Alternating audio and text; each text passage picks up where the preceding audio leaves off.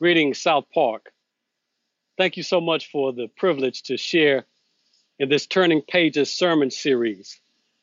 I'm grateful for Reverend Kyle Thompson, who extended this invitation to me. He has become a friend of mine as we have traveled together the past couple of years in the Reynolds Leadership Academy, going all over the United States and even all over the world as we traveled to the United Kingdom last fall. And in that trip, we had the privilege of following the footsteps of John Wesley, and even went to his place where he studied at Lincoln College at Oxford. And I was ecstatic to be on the campus where John Wesley studied.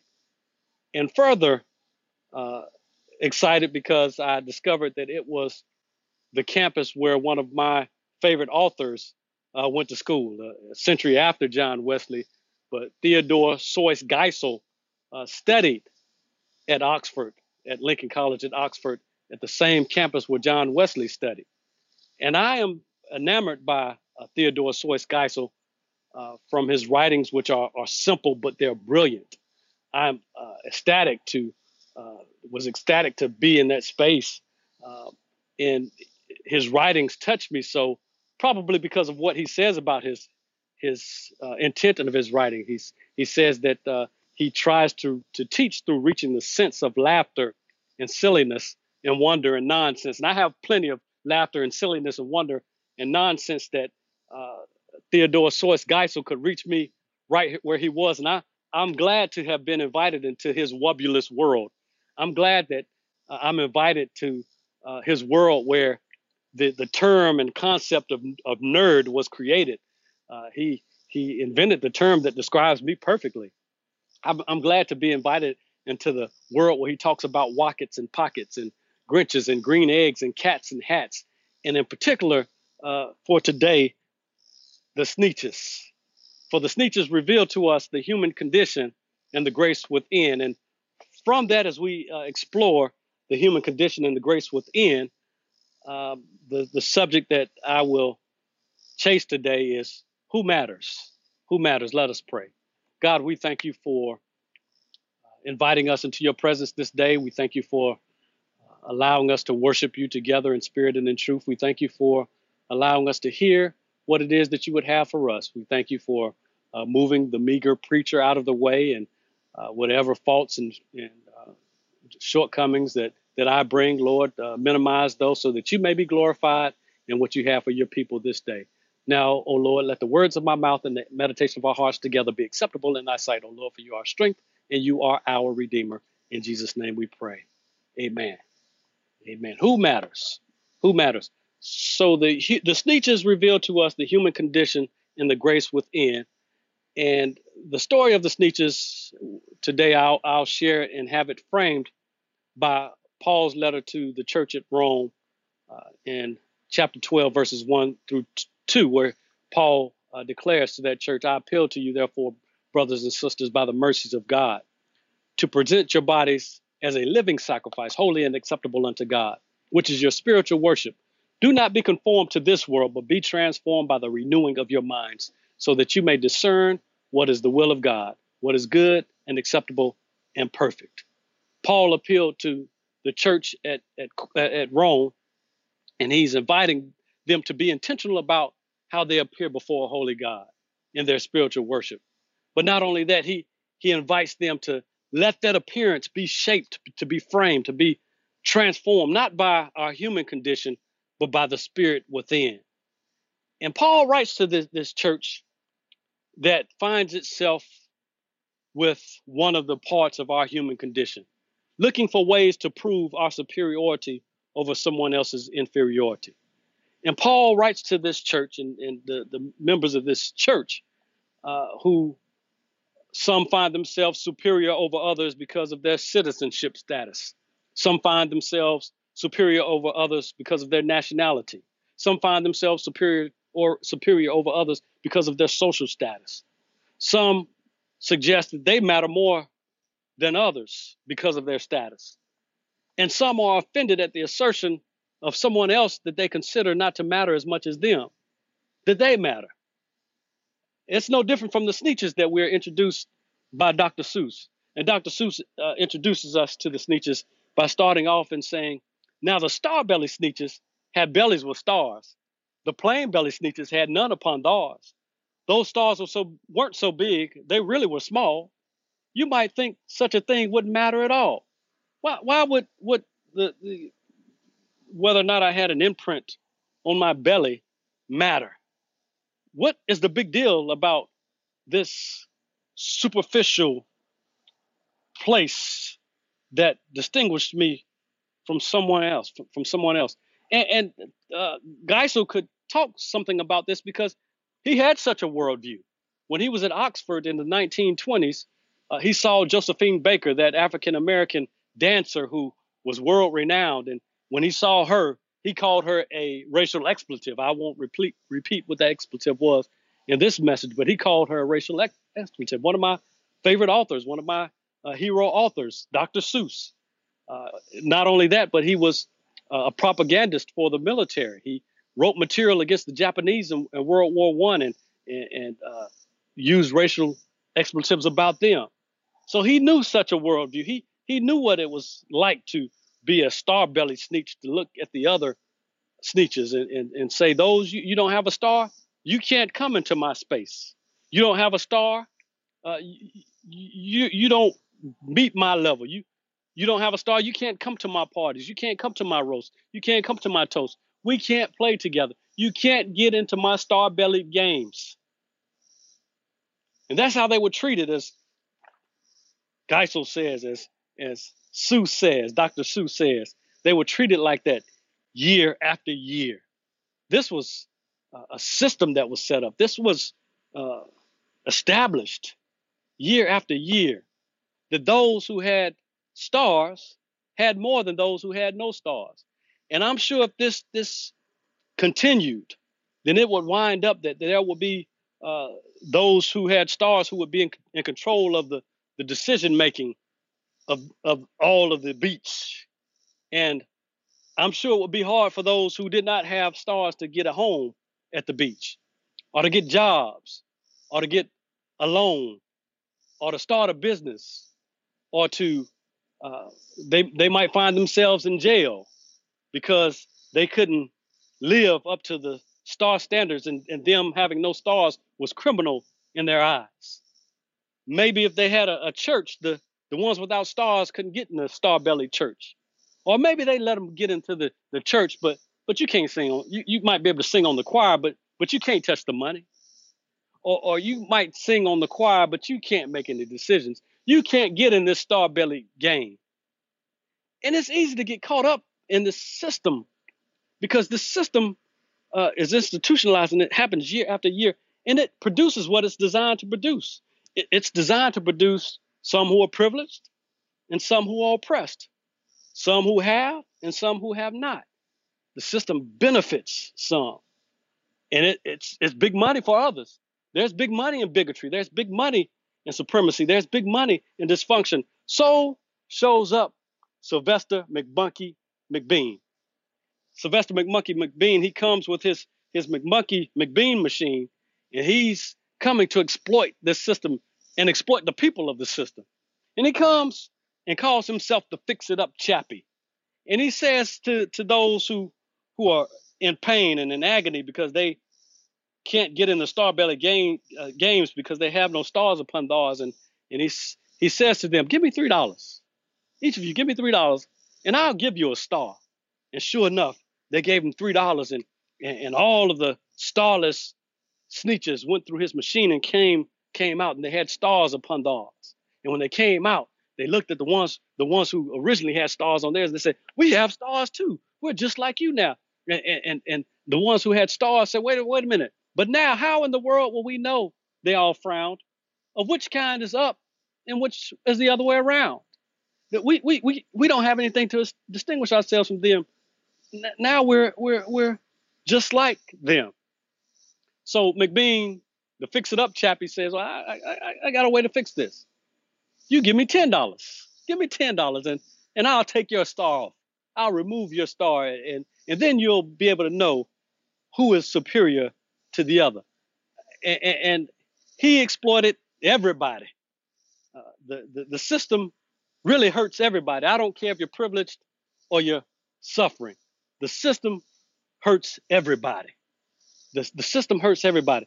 McBean, as he finished exploiting everyone and removing stars and adding stars, and at the end of it all, nobody knew who no one was. And he laughed as he drove in his car up the beach.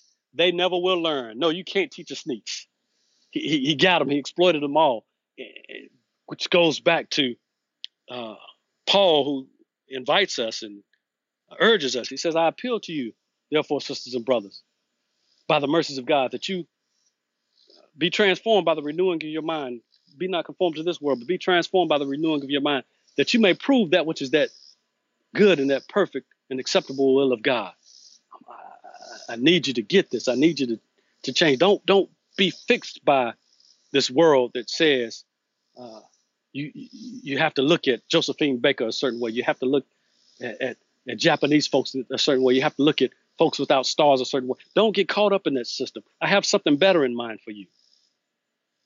So as we're not conformed to this world, God is asking us, and we are asking, and we should ask ourselves, who really matters? The Sneetches, after they got Mr. McBean got done with them, they didn't know who really mattered. They found out that the only difference between them was Star Deep. The only difference was Star Deep. Dr. Seuss wanted to abandon this book as he was writing this book. He wanted to abandon the book because he thought it would be seen as overly preachy or deliberately moral. It felt like Jeremiah said, I've got this fire shut up in my bones, but I don't want to write this book. And I've seen some signs of some folks in recent protests that declare silence is violence. Silence is violence. But we have this book because he says, Dr. Seuss says, I had this burning passion. I had to get it out. And perhaps it was because he connected with his own trauma. He was a German American during World War I. And as he was a child growing up, his childhood schoolmates would tease him and call him a Hun. They would let him know that German was tattooed. There was much nativism and much xenophobia.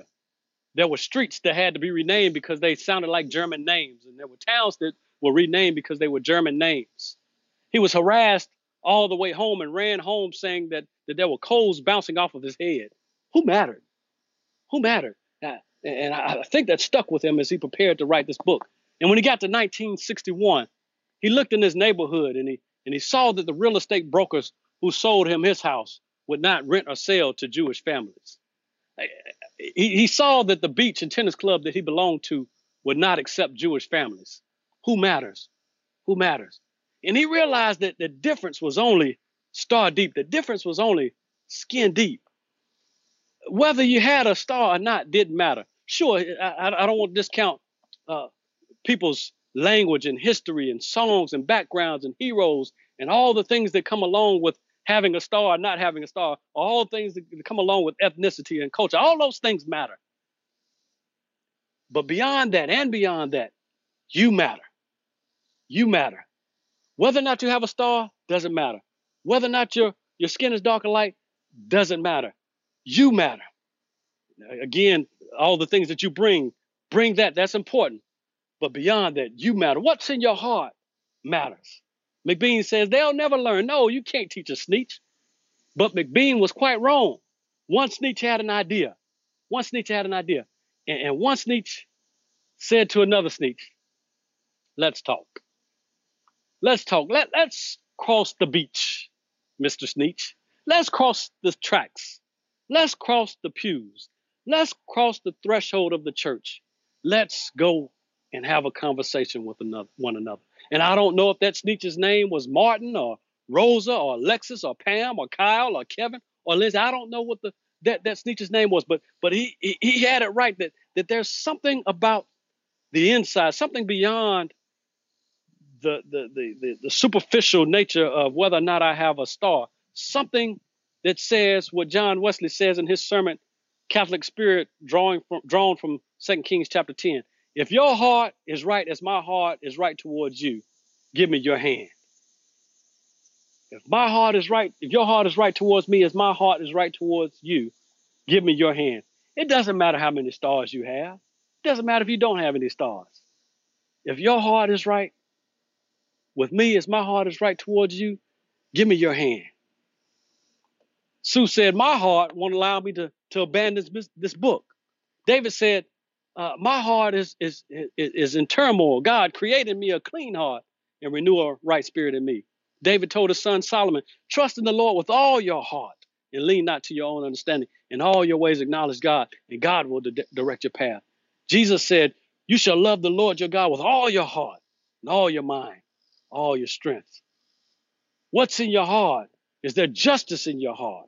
Is there humility in your heart? Is there truth in your heart? Is there love in your heart? Is there hope in your heart? Is there joy in your heart? Is there enough of that in your heart for you and for somebody else? Is righteous protest in your heart? Is it in your heart to be angry and sin not? Is the long view in your heart where we might not be able to make the change today, but I'm not going to leave.